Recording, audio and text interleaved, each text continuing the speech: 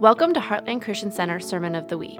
You will be able to find more Heartland sermons at hcc.ag or Heartland Christian Center YouTube channel. Please like, follow, and share this podcast with others.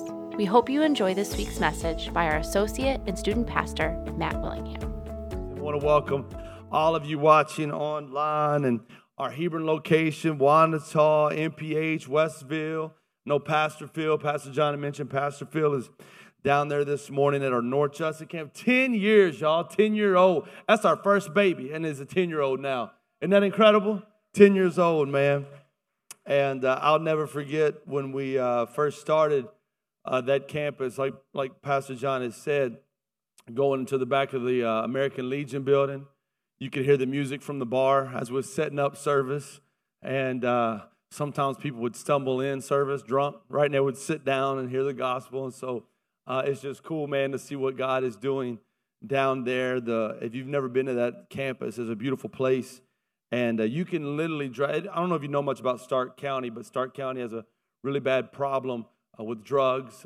Poverty is huge in that area. But when you drive into that city now, man, you can feel a difference in that city. And I think it's a lot of what God is doing in that community through North Judson, our Heartland campus, through the people there. What God is doing is amazing. Pastor John would not mention it, but I want to make mention that y'all just keep his family in his prayer. The Killavos family lost his dad Friday afternoon. And so I want you just to pray for him, pray for his family as they go through that. He'll be doing his dad's funeral this week, and we've had some loss. I know many of you others have had lost some loved ones. I think we was counting, unfortunately, I think this is about to be our eighth funeral in the last 2 weeks. And so some of our church family been burying some people, so be praying. I know that but I know that also during those times, right? Sometimes you don't understand life. Sometimes things happen that we don't comprehend. But this is what I do know, that when the storms happen, He always shows up and He can bring peace. Amen. And it's incredible to kind of watch God do that in some different areas. I want you to open your Bibles to Luke chapter 22. Luke chapter 22. If you've got your Bible and you've got your worship guide that has some notes in it as well, where we're going to go today, you can kind of mark Luke chapter 22 and then go ahead and get 1 Samuel chapter 16 ready because we'll flip over there as well. So good to see all of you again here, all of our locations. It's Fair Week, y'all. Porter County Fair going on. Bro, Porter County Fair. If you've never felt tension ever in your life, listen, tomorrow night at 5 p.m., you go to the pig show and Miss Sherry, come on, tell them, Miss Sherry Oman. You can walk in that barn. Some of y'all know you've been to it, and you can feel the tension in that place in an outdoor facility, but it's always a blast, man. And Luke chapter 22, we're going to talk to you this morning. We've been in a series. We've been looking at questions that God asks, and we've been looking at how He challenges us and questions that are asked in the Bible, what that looks like in our own life. And today I've titled my message, My Satisfaction Looks Different. My satisfaction looks different. I told the first service, if I was preaching to a bunch of teenagers with this message, it would look more different, and I would say my satisfaction hits different. That's what the young people say. It hit, right?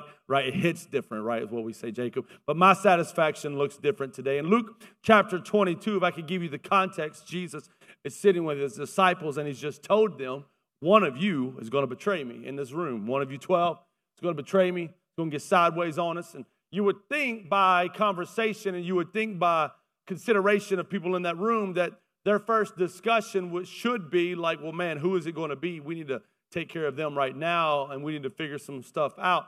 But in Luke chapter 22, that is not at all what they're arguing about. And in verse 24, this is what the Bible says. It says, a dispute rose among them as to which of them was considered to be the greatest. Who's the GOAT, Jesus, of our disciples? Greatest of all time, Michael Jordan, not LeBron James, Tyler Hatchie. Don't you ever say LeBron James. The GOAT of all. Who is the GOAT? Jesus of our disciples, the greatest of all time. Jesus said to them, the kings of the Gentiles lord it over them, and those who exercise authority over them call themselves benefactors. But watch what He says. But you are not to be like that. Turn to the person you're sitting next to, look them at you square in the eyeballs and tell them, say, don't be like that. Don't be like that. It says you are not to be like that. Instead, the greatest, now watch what He says, among you should be like the youngest, and the one who rules like the one who serves. Now here's the question in verse 27. For who is greater? The one who is at the table, this is the reference he's giving. He's not necessarily talking about people who are sitting now in a circle, but he's giving the reference of in the Bible times and in the biblical days when you would enter into a house, there was the master, there was the people in charge, and those people at the table were usually the most important people. And then there were servants that was usually running around, doing things, washing feet, taking care of dinner, making sure everything is taken care of. But a lot of times the attention would be put upon who's sitting at the table. But he says, for who is greater, the one who is at the table or the one who serves? Oh, snap.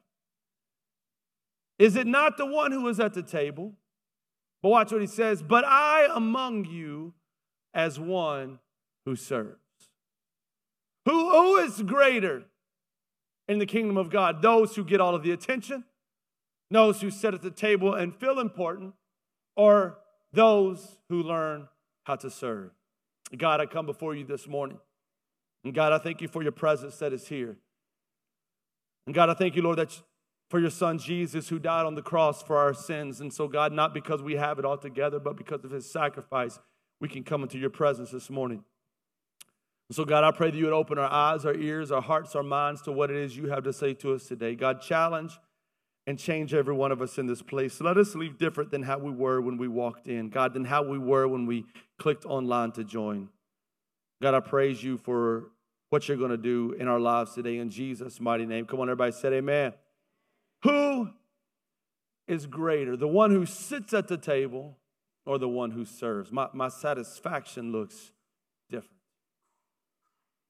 I think all of us in this room, it's safe to say, all of us in this room, you're watching online, you're at our other locations, all of us in this room want to have a life of significance. Would you agree with that? Come on, by a show of hand, raise your hand nice and high. If you want your life to be a significant life, raise your hand. Come on, nice and high. Hopefully all of you, if they're not raising their hand, look at them and be like, you need to wake up. Like, we need to have a life of significance, right? We all want to have a life of significance. Dare I say, we all want to live a life of satisfaction.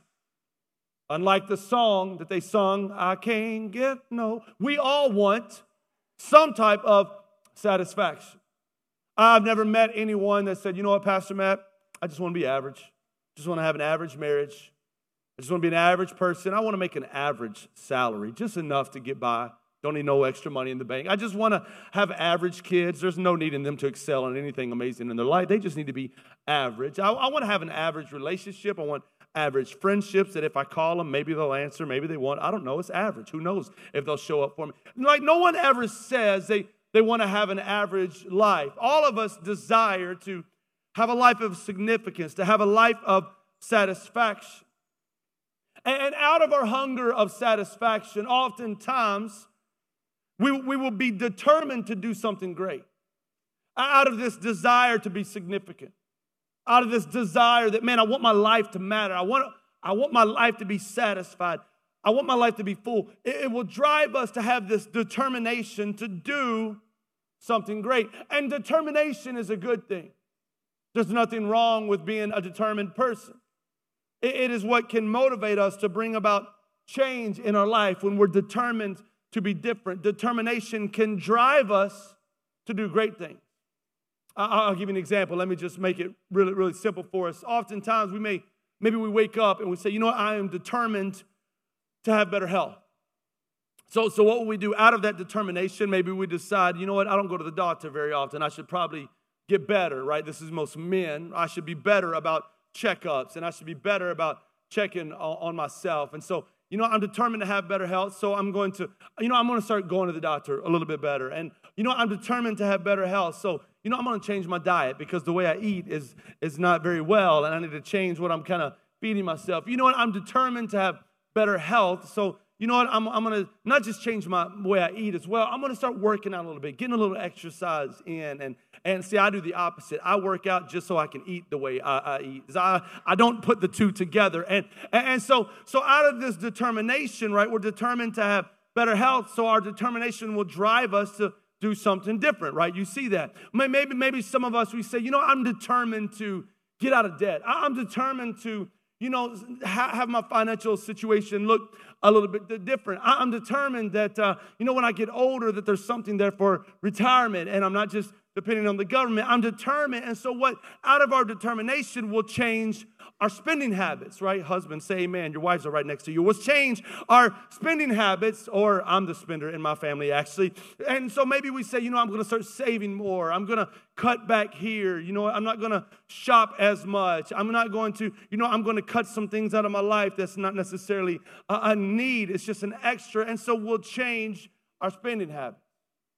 Maybe I'm determined to have a closer walk with God. And so, because of my determination, it's going to drive me to do more than just show up on a Sunday morning. I'm going to start setting time aside to open my Bible, to pray. I'm going to get in a small group because I need other believers around me. It's always amazing when I turn around and I just watch people in worship. I just leaned over to PJ and I pointed out a few people. And I won't say them by name, but they're newer, and some of you are newer to Heartland, and it's amazing as a pastor just to watch, the growth of people's lives spiritually, and oftentimes you can just look at somebody in a seat and you can see the spiritual growth, because, a couple people that I pointed, I know when you used to come here, you were standing there and you're like, oh man, this church is crazy, like the music and people, and now I see them with their hands raised, and it's a beautiful thing, and determination can cause us and can drive us to do great things, but if we're not careful, determination can also be dangerous. Let me talk about myself this morning, because you don't like it when I talk about you. Let me talk about me. I will often have moments in my life like where I get stressed out. I know you never get stressed out, right? Y'all's lives are like always peaceful, but my life gets stressful sometimes. And in moments of stress, maybe it's because of calendar, maybe it's just life, maybe it's just, finances, things are going on. This is kind of just how I'm wired, and I think most men probably would agree with this, that out of my determination, I would just say in those moments of stress, of strain, I'm just going to plow through it and get through it, right? Anybody ever done that before? I just got to make it through the week. I got to make it through the day. I got to make it through this test. I got to make it through this trial. And it's kind of the old adage of, I'm just going to pull myself up by my bootstraps, and I just got to do it, right? And so watch. So out of my determination, which comes from a good place, I think, of just to get through it, in those moments of feeling overwhelmed in my life, my go-to move is just plow through those moments. Get through that trial. Get through that stressful moment. Get through that week because the calendar is full. And I'm determined, now hear me, watch. I'm determined to get through them, so I'm going to plow through it. But my determination to just get through it and to just make it through, watch. I often, again, pray for me. I know the same for you. I'm talking about myself. It's therapy sessions, so just listen for a second. In my determination to plow through these moments, Bethany, I will often get short with people. I know, pray for me. I do this. I get short in my answers.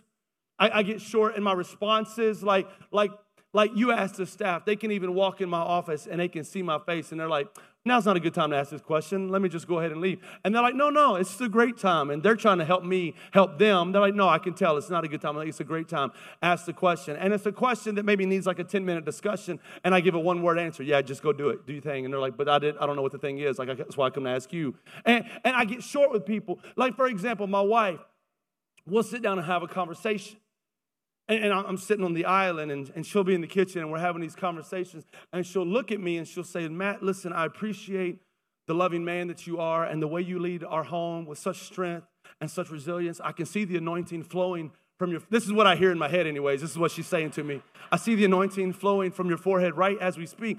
But you are being short with me, and I don't like it. And so watch. Out of my determination, I think I'm plowing through a moment, but I'm really plowing over people. Oh, we're going to be real today. Out of my determination, I think I got to get through it. I got to plow through this moment. I got to make the decisions. I got to go. And in my head, in my conversations with people, in my relationships, I'm just plowing over people. I'm plowing over conversations. See, what we have to understand, hear me this morning, there's a big difference in living a life of significance and living a life out of selfish intention. This is what I'm praying the Holy Spirit shows us this morning.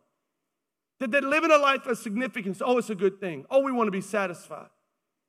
But if we're not careful in our determination to be satisfied and to be significant, really, if we're honest with ourselves, and oftentimes when the Holy Spirit begins to zoom in on us, the reason I get short and I just plow through is because you know what it is? I'm going to tell you, I'm going to admit it today on this day, on this Sunday in July. I'm a control freak, y'all. Pray for me. I'm a control freak.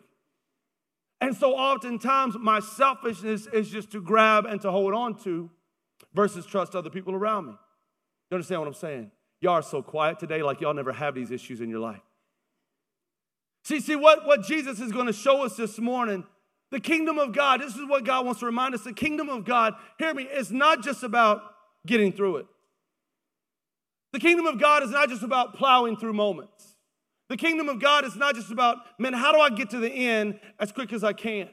It's not a sprint to the finish line. It's a marathon. It's a journey. And it's one, hear me this morning, that we're called not to do alone. And so what you and I must do in order to really have, you want to have a life of satisfaction. You want to have a life of real significance. You want to know what it's like to really embrace the kingdom of God for everything it is to embrace this word that we all hate, this word called serving.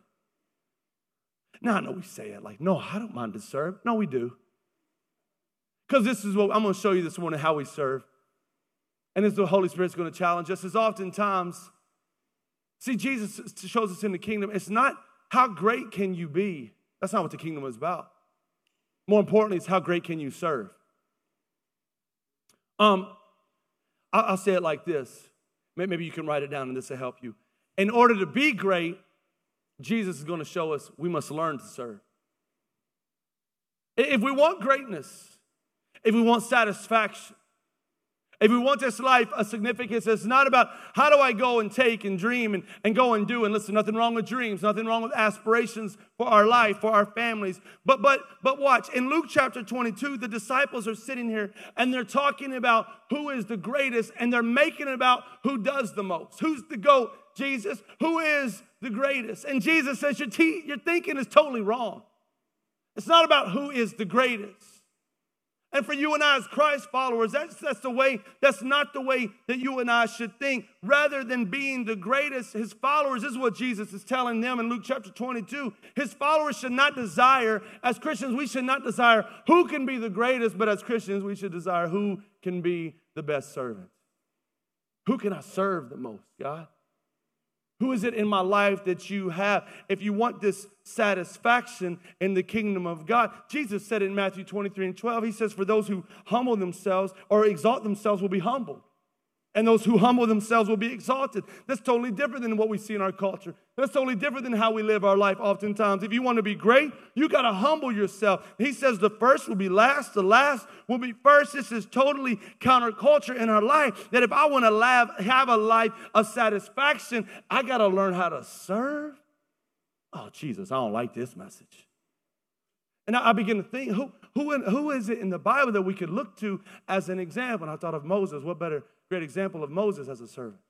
I mean, the man who got called to lead the nation of Israel out of Egypt, out of slavery, delivered this whole nation of Israel. And yes, he never got to see the promised land himself, but his leadership and his ability to lead the people and serve them, even though they got on his nerves, even though like he didn't like it sometimes, even though really he didn't even want to do it. You go read his story. He tried to tell God, I don't want to do it. Go find somebody else. He was a great servant. I'm like, man, Moses would be good. And then I thought about Joseph, right? And some of you know the story of Joseph, who has this dream, and he tells his dream to his brothers, and his brothers are like, nah, bump that dream. I ain't happening, because his dream was really that his brothers was going to serve him, and they sold him into slavery. And yet, when you read the life of Joseph, everywhere he went, he didn't complain. He just continued to serve. And I'm like, man, that would be a great example. And I'm like, how about Jesus? I mean, the greatest servant of all. I mean, he said in Matthew 20:28 that he didn't come to be served, but he come to serve. So, we should just look at Jesus. He's the greatest example of all servants.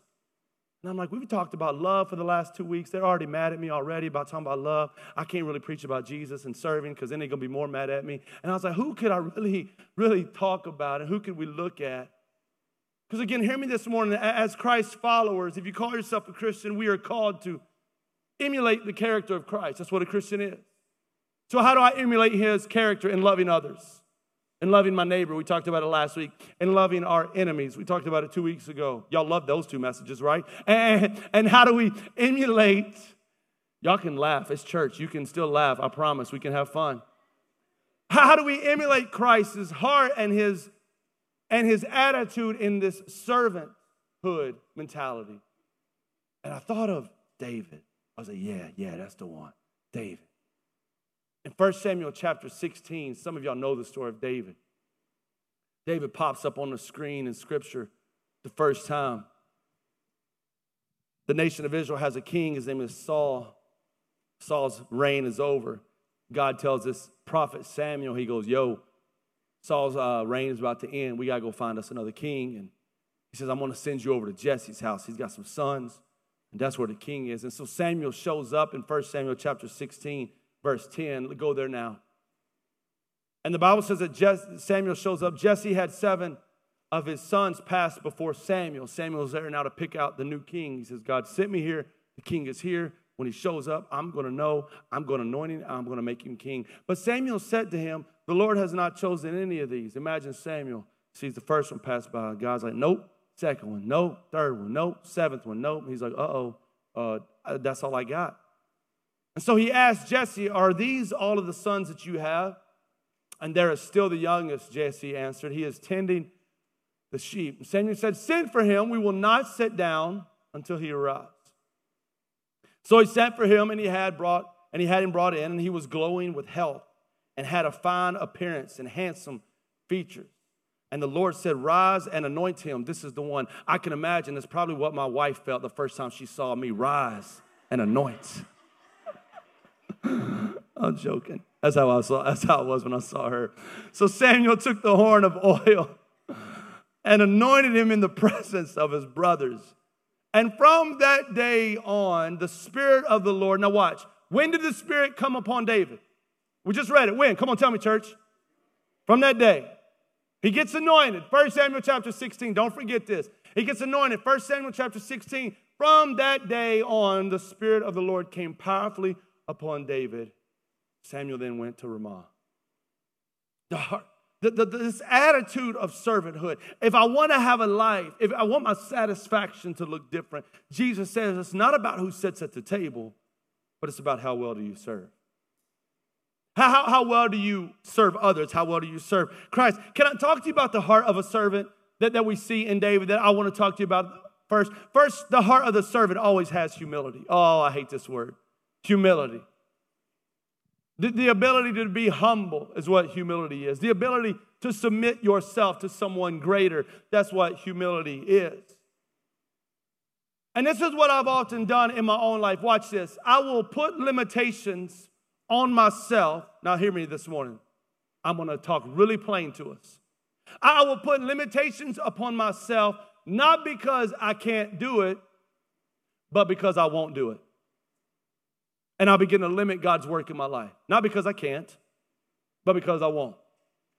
Well, I'm called to be a teacher, Pastor Matt, and there's no way I can go teach a kids class. I am called to be a teacher. I should be on the stage in front of everyone, and you want me to go teach kids? Like, that is beneath me, Pastor Matt.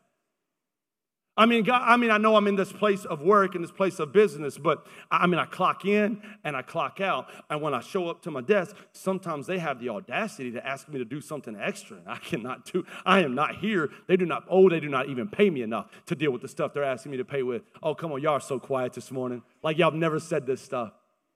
I mean, I will love people, Pastor Matt, because that's what God's called me to do. Love my neighbors, but love my enemies? No way. I'm not going to be able to love my enemies. Or I can love my enemies, but love my neighbors? No way. Or, man, I can love all of those people, but love someone who kind of stretches me a little bit and gets on my nerves. I mean, actually love my family? I can't do that. Do you see what we do? We will often put limitations. I'm not anointed to do that, Pastor Matt. That's not my anointing. That's not my calling. And yes, do I believe God gives gifts and talents and abilities and anointing in people's life to do certain things? Absolutely, 1,000%. But this is what I also know is when it comes to serving, hear me this morning, there's no such thing in the kingdom of God when it comes to serving as statements like this. Well, that is beneath me. I don't mess with that stuff. That there's no such thing in serving in the kingdom of God in your workplace, in your family. Well, that's beneath me. I don't I don't do it. I will do dishes in my house at the drop of a hat. It does not bother me. I will do laundry in my house at the drop of a hat. It does not bother me. Why? Because I'm serving my wife. I'm serving my family. Right? I will do things that I don't necessarily enjoy to do. Because why? Because I'm serving my wife. I'm serving my family. There's no such thing as well, that's not my job in the kingdom of God. I remember a few weeks ago we was at a youth camp, right? Some of y'all know we took 62 kids to camp. Pastor John and Pastor James and I were sitting there and we're hanging out. A lot of times at these camps, you get to hang out with youth pastors. And people often ask us because they hear about what we do at the schools and how we have influence in our community. And this one gentleman come up and says, man, I want what you have in the school systems. And I said, no, you don't. I go, no, I do. I want to be able to do what you do in the school system. And I say, no, you don't, because I know this dude really well. I go, because you won't do what I did in order to get influence in the school system. I'll never forget the first time PJ and I went and sat in the principal's office. I won't say the name of the school, but we sat in the principal's office as God began to stir in our hearts. And this is, we've been on school campuses. We've been here for 17, 18 years, and 15, 16 of those years, we've been doing something on school campuses. And we go and we sit at this principal's office and we said, listen, we're not here with an agenda. I'm not here to grow my youth ministry. I'm not here to invite your kids to our church, to our youth group. I ain't doing none of that. But listen, what is it that we could do? We know your school. We know you have needs. How could we come? How could we assist you? How can we love on your campus? How can we love on your students? How can we love on your teachers? Is there anything we could do just to come and serve you and your campus? He goes, oh, this is easy. I'm like, oh, yeah, great. It's going to be awesome. He goes, we have a very fast lunch period. He goes, it's very quick turnover. And so a lot of times our lunch ladies are under a lot of stress because they can't get the food prepped and get the food served and get the trays ready and all this stuff and get the tables wiped down and the floor is a mess because if you've ever seen teenagers eat, I don't know if they get any food in their mouth sometimes. And so he said the floor is a mess. He goes, so listen, I'll tell you what. He goes, we could really use you just to show up and wipe down tables and sweep the floor. I said, yes, sir, we'll be there when you want us there. We'll start tomorrow. Wipe the tables and sweep the floor. I'm a man of God. His anointing is all over me. I'm to preach the gospel of Jesus Christ, to set the captives free, to break strongholds off of a generation. Praise God. You want me to wipe the tables and sweep the floor? But we do that with God sometimes. And we find out in our life that really the heart of a servant is really about humility. The heart of a servant is about saying, God, anything you can do, anything I can do for you. Because listen, when we went there and we started wiping down tables, was I doing it for the principal because he asked? Absolutely I was. But you know who else I knew was getting glory? God was. Because we were like, man, look at them youth pastors from that church down the road, wiping tables, sweeping the floor. And then they would start bringing us like cookies and stuff. Bro, you get on the lunch lady's good side. You run that school. We was getting like, PJ, straight up, bringing us trays of food. Like, here you go, sir. I felt like a king on that campus sometimes because they were just bringing me like all kind of snacks. What am I trying to say is oftentimes if we're not careful, we think we get to a point in our life where our anointing or God's calling on our life is too big for us to do something else. Because watch, I'll show you. I'll prove it in David's life. You don't believe me because y'all looking at me like I'm crazy. Let me show you in the text. David gets anointed in 1 Samuel chapter 16. And when was God's hand on him then? When was he on him? When he got anointed, that day, from that day on, right? And watch this. I got to show you. I lost my place in my notes. Let me find it. Here we go. Watch in 1 Samuel chapter 16, verse 18. Let me tell you what's happening. King Saul, right? He's the king still. He's got these spirits that are starting to bother him. And the only way to get rid of this torment is when people begin to play music. And so they're like, yo, we need somebody to play music. What do we do? In verse 18, one of the servants answered, I have seen a son of Jesse of Bethlehem who knows how to play the lyre. He plays the harp. He is a brave man and a warrior. Now, how did he get brave and warrior? Just out of a harp player? That's a whole nother message I could preach. Some of us want to wait till we get the sling in our hand to be good at what we did. David was so good at playing the harp, he got summoned by the king. Something that looks so insignificant. He is a brave man and a warrior. He speaks well and is fine and looking man. And the Lord is with him. Watch verse 19. Don't miss it. Then Saul sent messengers to Jesse and said, send me your son David, who is with the what? Come on, read it with me. Who is with the what? Whoa, hold up, David. David gets anointed in first, we just read it. He's anointed as king. When they go looking for him, Jory, he's still in the field with the sheep. What is he doing in the field with the sheep after he's been anointed as king? I ain't gonna lie, y'all. If I was David, I'd be like, nah, bump that, Dad. I ain't going back to the field. My brother can go back. Matter of fact, I'm going to the living room. I'm going to need to get some AC. I'm propping my feet up. If you could bring me some food, please. You saw, I saw, everybody saw. I'm the next king of Israel. I ain't trying to get a broken bone out in that field. There's too many crazy animals out in that field. I would come up with a list of excuses just like sometimes I do with God. I can't do that. Here is David who's been anointed as king, and yet when they're looking for him, he's back in the field. Why? Because he was humble. He knew what humility looked like. And not only was he humble, not only if we want to have the heart of a servant, not only should we have humility, watch this, we should have availability. We should be available. We should be available for whatever God wants to do in us and through us. David had this willingness to be available for God's to work in his life and through his life. And listen, watch. He showed up to the giant. You remember, y'all know the story. You went. He's just there taking his brothers some cheese sandwiches. He's just there taking them some sandwiches and some cheese and some bread. And he shows up, and this Goliath, this big giant, is like cursing God and cursing the nation of Israel. And he's like, yo, isn't nobody going to do anything about this? And no, we're all scared. David's like, I got this. I'll do something. I'm available. My calendar's free. I can make it happen. Well, watch. What happens in our life is sometimes because we're not available, because we're not made ourselves, because we become too busy, our calendar is too slammed. Right? We become too self-conscious. We become too prejudiced maybe towards other people. We become too unforgiving towards wrongs that have been done in our life. But this is what we do. Oftentimes we want to be available, but only on our own terms. Oh, God, I'll be available, but only if you do what I say I can do. If you can use anything, Lord, you can use me. Except for kids ministry. Please, not kids ministry, God. If you can use anything, Lord, you can use me. I don't want to go across the street and talk to my neighbor because I'm busy. I got to get to this soccer practice. Take my hands, Lord, and my feet. I just got to get to the office and shut the door, make sure nobody talks to me. Touch my heart, Lord. Come on. That's what we do. And we find ourselves being so busy. Oh, we're anointed. We want everyone to acknowledge it. I'm anointed. God's hand is upon my life. But we don't understand the process, and we don't understand the power that when we just make ourselves available, when we just make ourselves willing for God to use, that it doesn't matter what it looks like. It doesn't matter who it is to. It doesn't matter where. It doesn't even matter who sees it. What I love about the story of David, David had a staff in his hand because he watched his sheep. Watch, this is what David did. Watch how he made himself available. God said, I need you. God said, right now in your life, you're going to watch sheep. So he puts a staff in his hand. Then God says, I'm going to put you around the king. So he takes the harp that he's already good at, that he's already spent time in practicing. When nobody else was looking, when nobody else could hear him playing, he was the best harp player there was. He had to be pretty good to be summoned by the king, right? And sometimes we want to get good at our craft when everybody can see it, but we don't want to put the time behind the scenes in order to God develop it before anybody sees it. That's a whole message right there. That's a whole leadership principle. So he's got a harp in it. So watch, he's got a staff in his hand.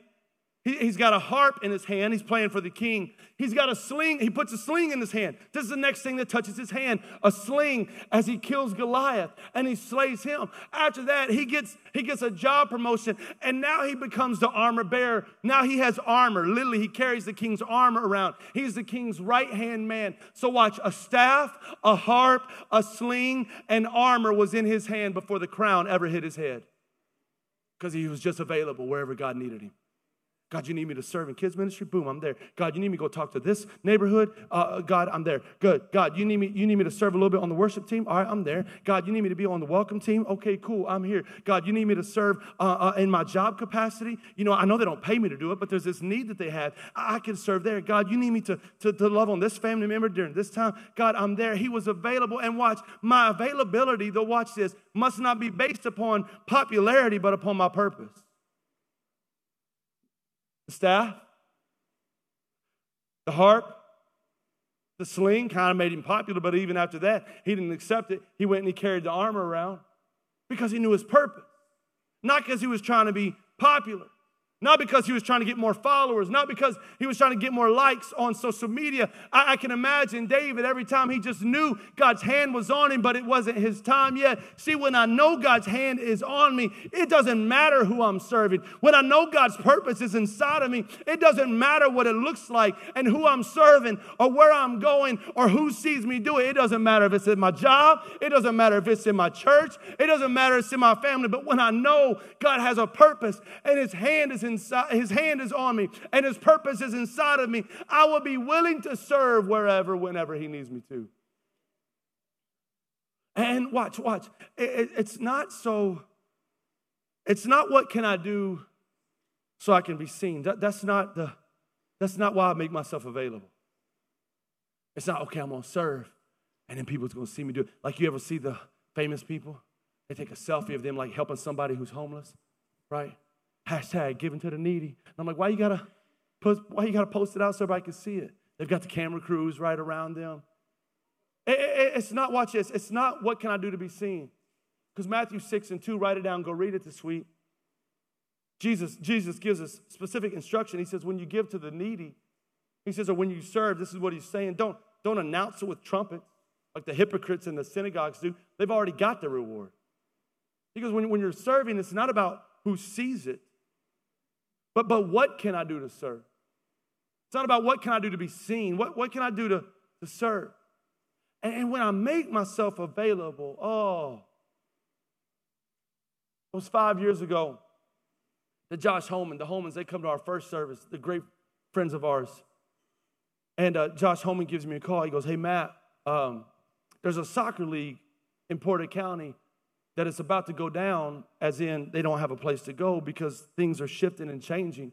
He goes, and they have no place to be. He goes, what if, because he knew the Sunshine Center where we was going. He goes, what if we picked that up and it became the Sunshine Center Soccer League?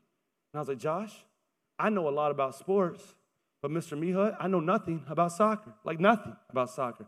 I know there's a ball and there's a goal, and you need to kick it in that goal. That's all I got, right? That's all I know about soccer. I go, Josh, I don't know anything about soccer. He goes, I can help you. I'll be a part. He goes, but I go, what do they need? He goes, they just need grass. I was like, we got some grass available. How easy is that? He goes, yeah. So I think we can do this. So watch. So 5 years ago, we started doing this soccer thing. And then just this week, matter of fact, we'll start our soccer league, our Sunshine Center Soccer League, that we now have 20 teams will be in that soccer league. A little over 450 people will visit our property on 4 Saturdays, on 4 separate Saturdays. 450 people will be here. Last year, we began to meet people from the north side of Valpo. They would come and they would be a part of our soccer league. Kids would play here, and they're like, we had no idea a church was even here. And I'm like, we're literally 10 minutes down the road. It ain't that far, but that's neither here nor there. But they had no idea. We had no idea this place existed. Some people have started coming because of the soccer league. Well, what am I trying to tell you? Am I trying to endorse soccer? No, I know nothing about soccer. But it was 5 years ago that we made ourselves available. And then watch what God did. This is how cool God is. So when we started, we had Morgan Township, Couts, Washington Township, people that we know, right? That was kind of the people that came. And then it's just funny. This is how God works. This is so cool. A couple years ago, we planted a campus in Hebron. And we're trying to expand our influence in Hebron, right, where our biker church, Full Throttle, is. And God's doing amazing things there. They're there Sunday morning. Y'all are there today. Come on, Full Throttle, make some noise. Yay. Yeah, make some noise. And so we're like, man, how do we get more influence in Hebron? The Hebron school system calls us about what we do. Boom, God opens the door. And now the Hebron, they have a soccer club, their own soccer club that they couldn't get a lot of people to play in. They're like, we need more people to play. They're like, so hey, can we join your soccer league and be a part of you? And now God's given us even another door there in Hebron. What am I trying to say? That's just a very simple, it's soccer, y'all. Nothing spiritual about that at all. What am I trying to say? Is when I learn how to make myself available, watch this, God will always handle the increase of influence. I don't have to increase my influence. I don't have to go out and promote myself. I don't have to go out, and there's nothing wrong with that. I don't have to go out and push my brand. I don't have to do none of that. But when I simply humble myself in humility and I make myself available, God, where is it that we can step in and serve? God, what is it that we can do? God will always handle the increase of the influence. And I wonder how oftentimes in my own life, hear me this morning, that sometimes it is the lack of availability in my own life that is holding back my increase of influence. It's because I've made myself too busy.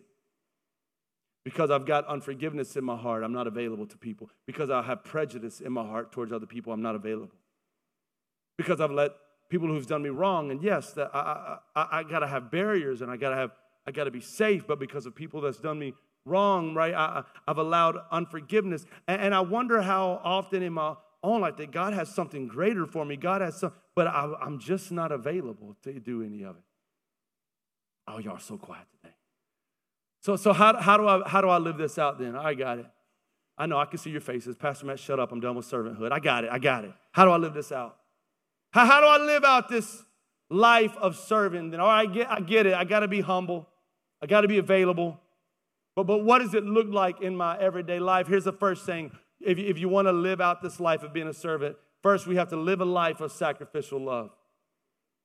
Live a life of sacrificial love. Now listen, over the last 2 weeks, if you missed the message, go back and listen. We talked about loving your enemies and loving your neighbor and what that looks like. And I'm not going to re-preach those 2 messages, but it's this thought, it's this idea, it's this process, it's this power that we need the Holy Spirit to do in us and through us. That it's just one of the greatest expressions of servanthood is simply sacrificial love. What greater love has no man than this, talking about Jesus, that he laid down his life for his friend. And listen, God does not call me and ask me to lay down my life for my people, for my friends, for those that I come in contact with. But what he will ask me to lay down my life, or what he will ask me to lay down, is sometimes my calendar. Are you willing to sacrifice your calendar? What he will ask me to sacrifice, are you willing to sacrifice your thought process? Are you willing to sacrifice those judgmental thoughts that you have? Are you willing to sacrifice those prejudices that even though they look different, talk different, live in different? Do you hear what I'm saying this morning? It's this idea of sacrificial love, that it's this love that is greater, that literally causes us to sacrifice, meaning to let go of something that we have every right to hang on to. But it's this attitude of servanthood. It's this attitude of loving God. It's this attitude of serving those around me that causes me to sacrificially love them. A great example is King David. That's who we're looking at today. If you know anything about medieval times and biblical times, oftentimes, right, the very next person in line who should be king when a king dies is who? The family, the sons. Right? And Saul had a son. His name was Jonathan. And oftentimes in the Bible days, in the medieval days, when a new king would rise up, they would either kill the king's family members or at least put them in jail, because they technically had the right to the throne. And I can allow them to rise back up and take the throne. So I'm either going to kill them, or worst case scenario, I'm killing them. Best case, I'm going to throw them in jail and they're there for the rest of their life. But when you read of David's life, he was best friends with Jonathan. He was never intimidated by Jonathan. He was never leery of Jonathan. And I think even one of the greatest stories of restoration, one of the greatest stories of sacrificial love, you can read it in 2 Samuel chapter 9. Go read it sometime this week. It's the story of David and Mephibosheth. You need a baby name? There you go, Mephibosheth. And watch this. Mephibosheth was Jonathan's son, who was actually crippled because he had been dropped. Wasn't even his fault. He'd been crippled because he had been dropped. And he oftentimes was just begging for crumbs. He was a beggar. And King David gets word of it. He's like, not in my house. And he restores Mephibosheth, who is Jonathan's son, who is a rightful heir of the kingdom, a rightful heir to sit in the king's seat. He says he's not going to sit and beg. Bring him to the king's table. And Mephibosheth comes up to the king's table and he begins to eat like the king. Oh, what sacrificial love. He wasn't intimidated by him. He wasn't leery of him. And I wonder in our own life, hear me this morning, I wonder how much greater, where we work, where we go to school, where we live, if that type of sacrificial love, when it came to serving those around us, if we begin to live it out in our everyday life. Sacrificial love, if I want to live like a servant. Here's the second thing. I got to learn how to live a life of faithfulness. Oh, this is so hard. Am I willing to be faithful right where he has me?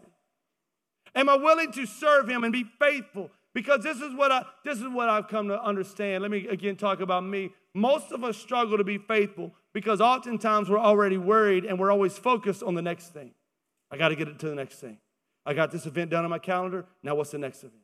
I hit this threshold of financial. Now how do I get to the next threshold? I got this kind of house. How do we get enough money to get the next kind of house? I got this kind of car. How do I make it to where I can get this kind of car? I've got these kind of friends. How do I grow my friend group to where I can get these kind of friends? It's always the next in our life. How do I get to the next thing? How do I serve God? Or how do I get to the next season of life? How do I get to the next phase of whatever I may be in? And oftentimes, all we do is focus on the next. When God says in His Word, watch, God says, behold, I'm doing a new thing in you. Not the next thing. I'm doing a new thing. And oftentimes where we serve, we don't realize that God is doing a new work in us during that season, that God is preparing us for something that He's going to do eventually in our life. God is preparing us for an assignment, that He's cultivating skills and abilities and character traits that are going to be needed for the assignment that He has for us. And oftentimes we get so busy. Oh, I'm faithful, but God, just get me to the next thing. God, get me to that place in life where I'm secure financially. God, get me to that place in life where my kids are grown and I don't have to worry about diapers and changing and bedtimes. God, get me to that next. God, get me to that next phase of my life with my spouse where we're getting along better. God, get me to the next promotion in my company. God, get me to this next place that I work. God, get me to that next neighborhood. And we find ourselves and we don't understand that God is trying to do something and He's trying to work inside of us something new for our assignment. Oftentimes we get younger guys. We got a couple of them right now that say, I feel like God's called me to ministry and I love it. I love when young people, and I believe God is calling young people. Some people think God's not calling young people anymore. No, I think the older generation, this is a whole nother message. I ain't got time to preach this. I think, number one, we're missing it because we're not calling it out in young people like we used to. And I think we're not fanning the flame like we used to, right? And I think that's one reason we don't see as many young people. So oftentimes, PJ and I, we're around these teenagers and these college men and these college women, and I'll say to them, like, you ever thought about ministry? Like, you ever thought about what that looks like? Maybe it's not full-time, it's bivocational. And we got some right now. We got several people like in our teams, and they're volunteering. And sometimes I'll just tell them, I'll never say, thus saith the Lord, you're a minister, but I'll tell them, I'll say, listen, why don't you just go pray about it and see what God says? And they'll come back. Sometimes they come back and they say, hey, ministry's not for me. Like, for example, my oldest son, Mason. I'm going to tell on you, Mason. I asked him the other day, we was having a conversation. I said, Mason, you ever thought about ministry? He's like, no, Dad, I ain't never thought about ministry.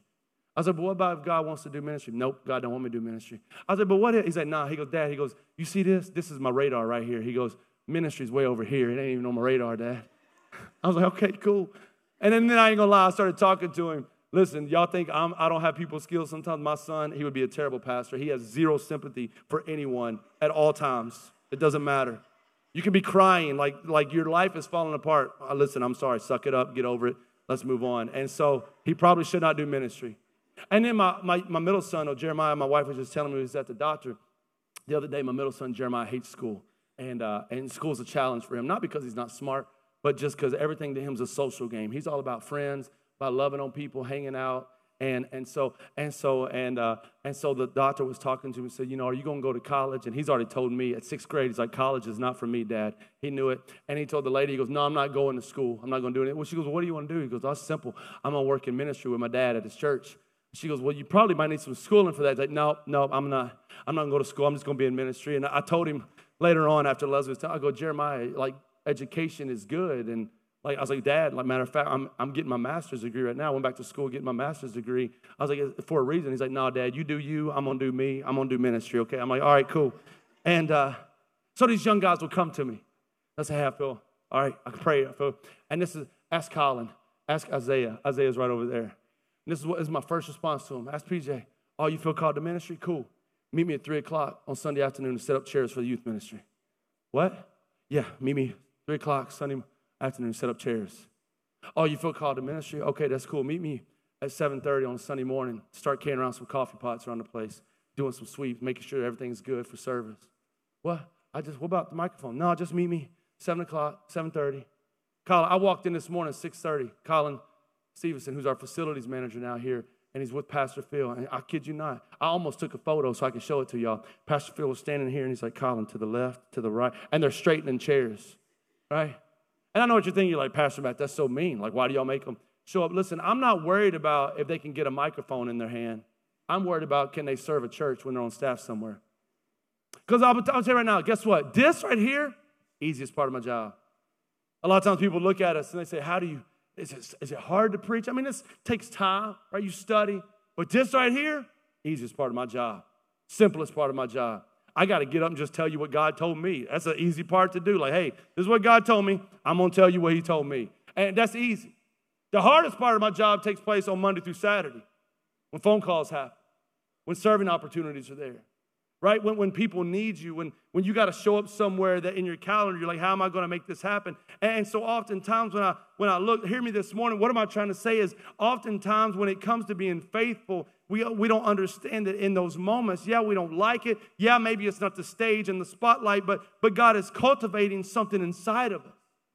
I look at all of our campus, Pastor John, who's now been here 17 years. He's in college. I feel called to ministry. We're like, that's amazing. He goes, and I feel called to be here. I know God has me here at Heartland for a reason. We're like, that's great. We ain't hiring nobody.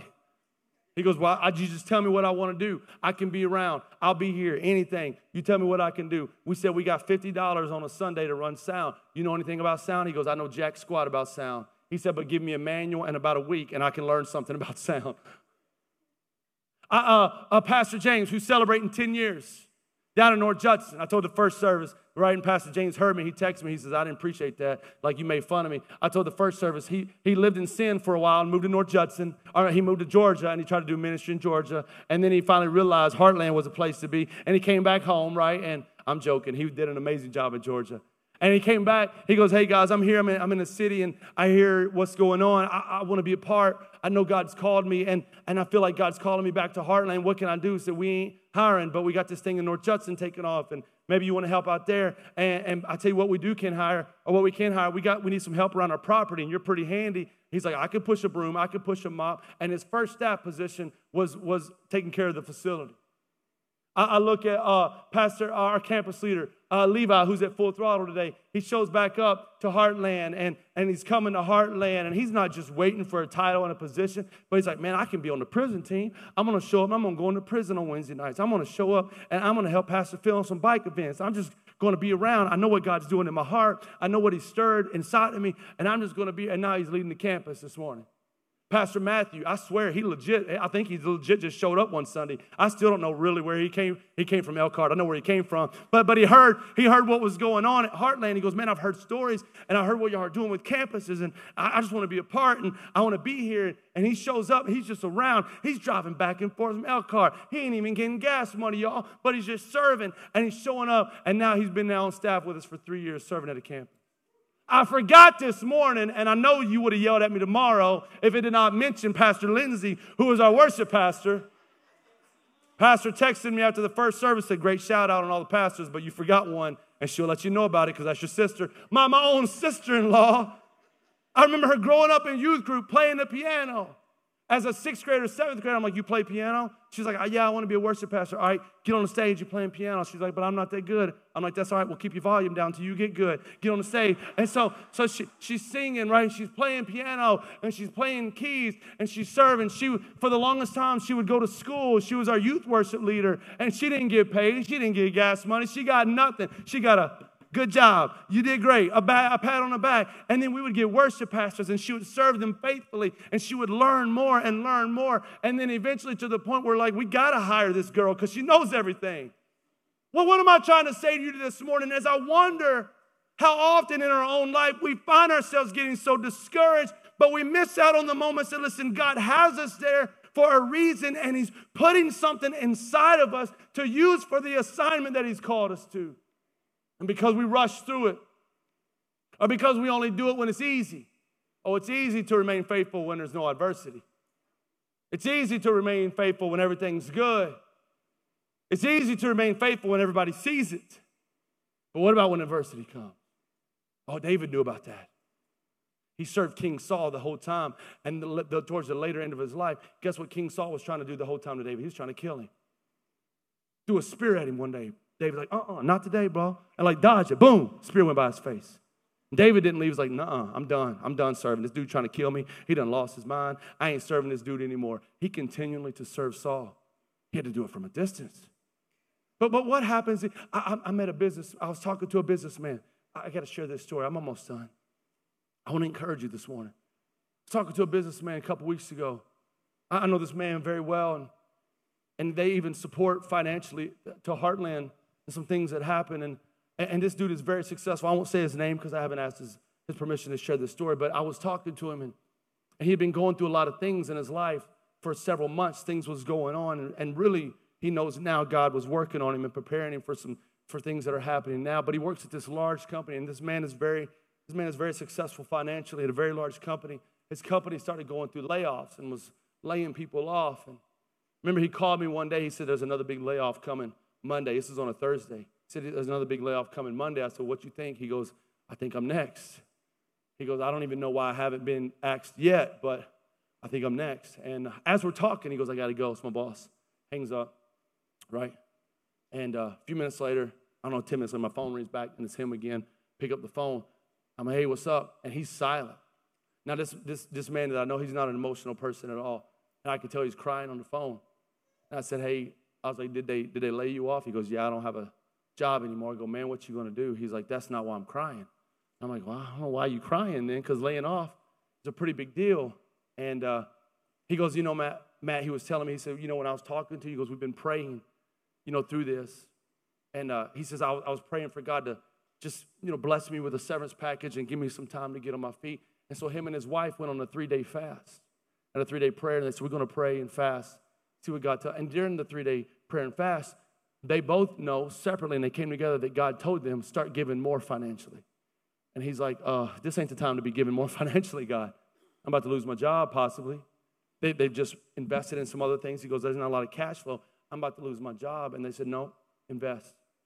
See, it's easy to do it when it's easy, but what about when adversity is right around the corner?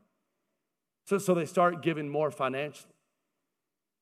He tells me that Thursday as he talks, I said, well, man, I was like, if you mind me asking, why are you upset? He goes, Matt, they did something I had no idea they were going to do. He said, my boss called me and said, listen, I love you. You're like a brother. You've been good to this company.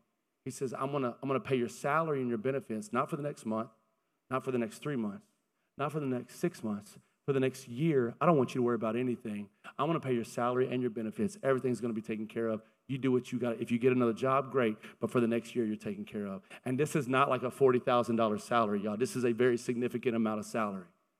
What am I trying to say to you? I begin to understand in my life, listen, that faithfulness to God, faithfulness when it's easy, when it's not easy, when I'm willing to serve, not just people, because ultimately, watch, this is what David understood, that he's really serving God.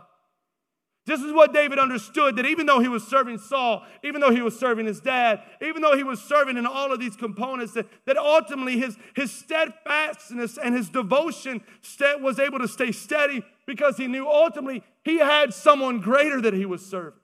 So it didn't matter when it was easy. It didn't matter when it was difficult. It didn't matter when people liked him or people didn't like him, or when people saw it or didn't saw it. David teaches us, and his life showed us, that real servanthood involves remaining faithful to God and to the call that he has upon us. That's what faithfulness is. So not only should I be faithful, I got to quit. Come on, Lindsay. If I want to live out this servant life, I got to learn to live a life of patience. Oh, this is so hard. Live a life of patience. I don't like this one. I can be faithful. I can even have sacrificial love. But maybe it's just me in this place this morning. Oh, I struggle with patience. I struggle with waiting. Anybody else struggle with waiting? I'm the person that taps their foot, angry at the microwave that it's not fast enough while it pops my pop. That's me. Hurry up, pop this thing. That's me. I hate waiting. And this is what ultimately, watch, this is what real servanthood is all about. Is that we must come to a place to understand in our life, to be patient, that just because I'm anointed doesn't mean I'm appointed yet.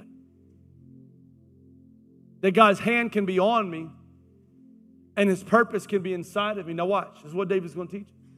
But that doesn't mean it's my time. Because come here, Trey. I'm going to use you. Trey fell asleep last week in my message because he said it was too boring. So I'm going to use you so you have to be awake. Shut my own son, y'all. Pray for me. This is what I live with. My kids. Wasn't because it was boring, because he partied all night too. Come here. In 1 Samuel, now go to your Bibles. You can follow along so you know that Trey's not cheating. In 1 Samuel chapter 16, verse 13, right? So Samuel took the horn of the oil and anointed him in the presence of his brothers, right? 1 Samuel chapter 16, 13, we read it earlier. David gets anointed. Do we all agree? Come on, agree with me. Do we all agree? So David's anointed as king in 1 Samuel chapter 16. But I want you to start to flip, Trey, and tell me when you see David as king in the Bible. Just start to flip. Don't flip too fast, but you're going to go page by page and look. See how it says David at Gath? David saves Keilah. Like start looking and see when David is king. So in 1 Samuel, watch this, chapter 16, we read David, Samuel shows up. Boom, the anointing oil. Anoints him with oil. You're the next king of Israel. God's hand is on that day. The Bible says on that day, God was with David, right? Did you find it? Where? Why you look sleepy right now? Service is almost over. Where you at? Right there. Okay, you found it. Good job.